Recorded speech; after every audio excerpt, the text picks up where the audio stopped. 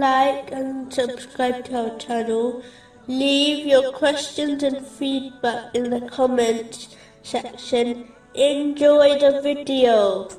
Moving on to chapter 69, verse 5. So as for Thamud, they were destroyed by the overpowering blast. It is important to learn that no matter how much physical or social strength a person has, a day will certainly come when they face the consequences of their actions. In most cases, this occurs during their life, where the actions of a person leads them to trouble, such as prison, and eventually, they will face the consequences of their actions in the hereafter as well. Therefore, a Muslim should never believe, just because they have temporarily escaped being held for their actions, they should never be fooled into believing this will last. This applies to all people, not just leaders. A Muslim therefore should never mistreat others, such as their relatives. They should learn a lesson from the tyrannical leaders of history, who were greater in strength than them.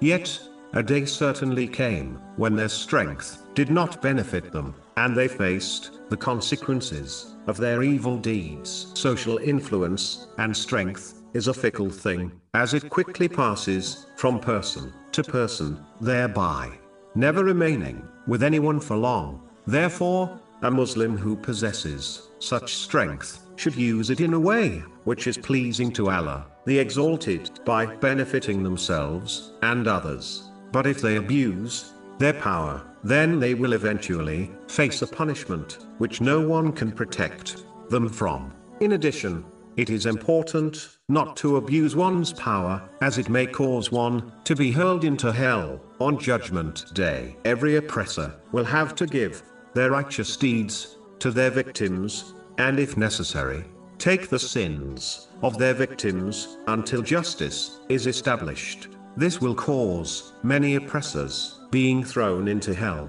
This has been confirmed in a narration found in Sahih Muslim, number 6579.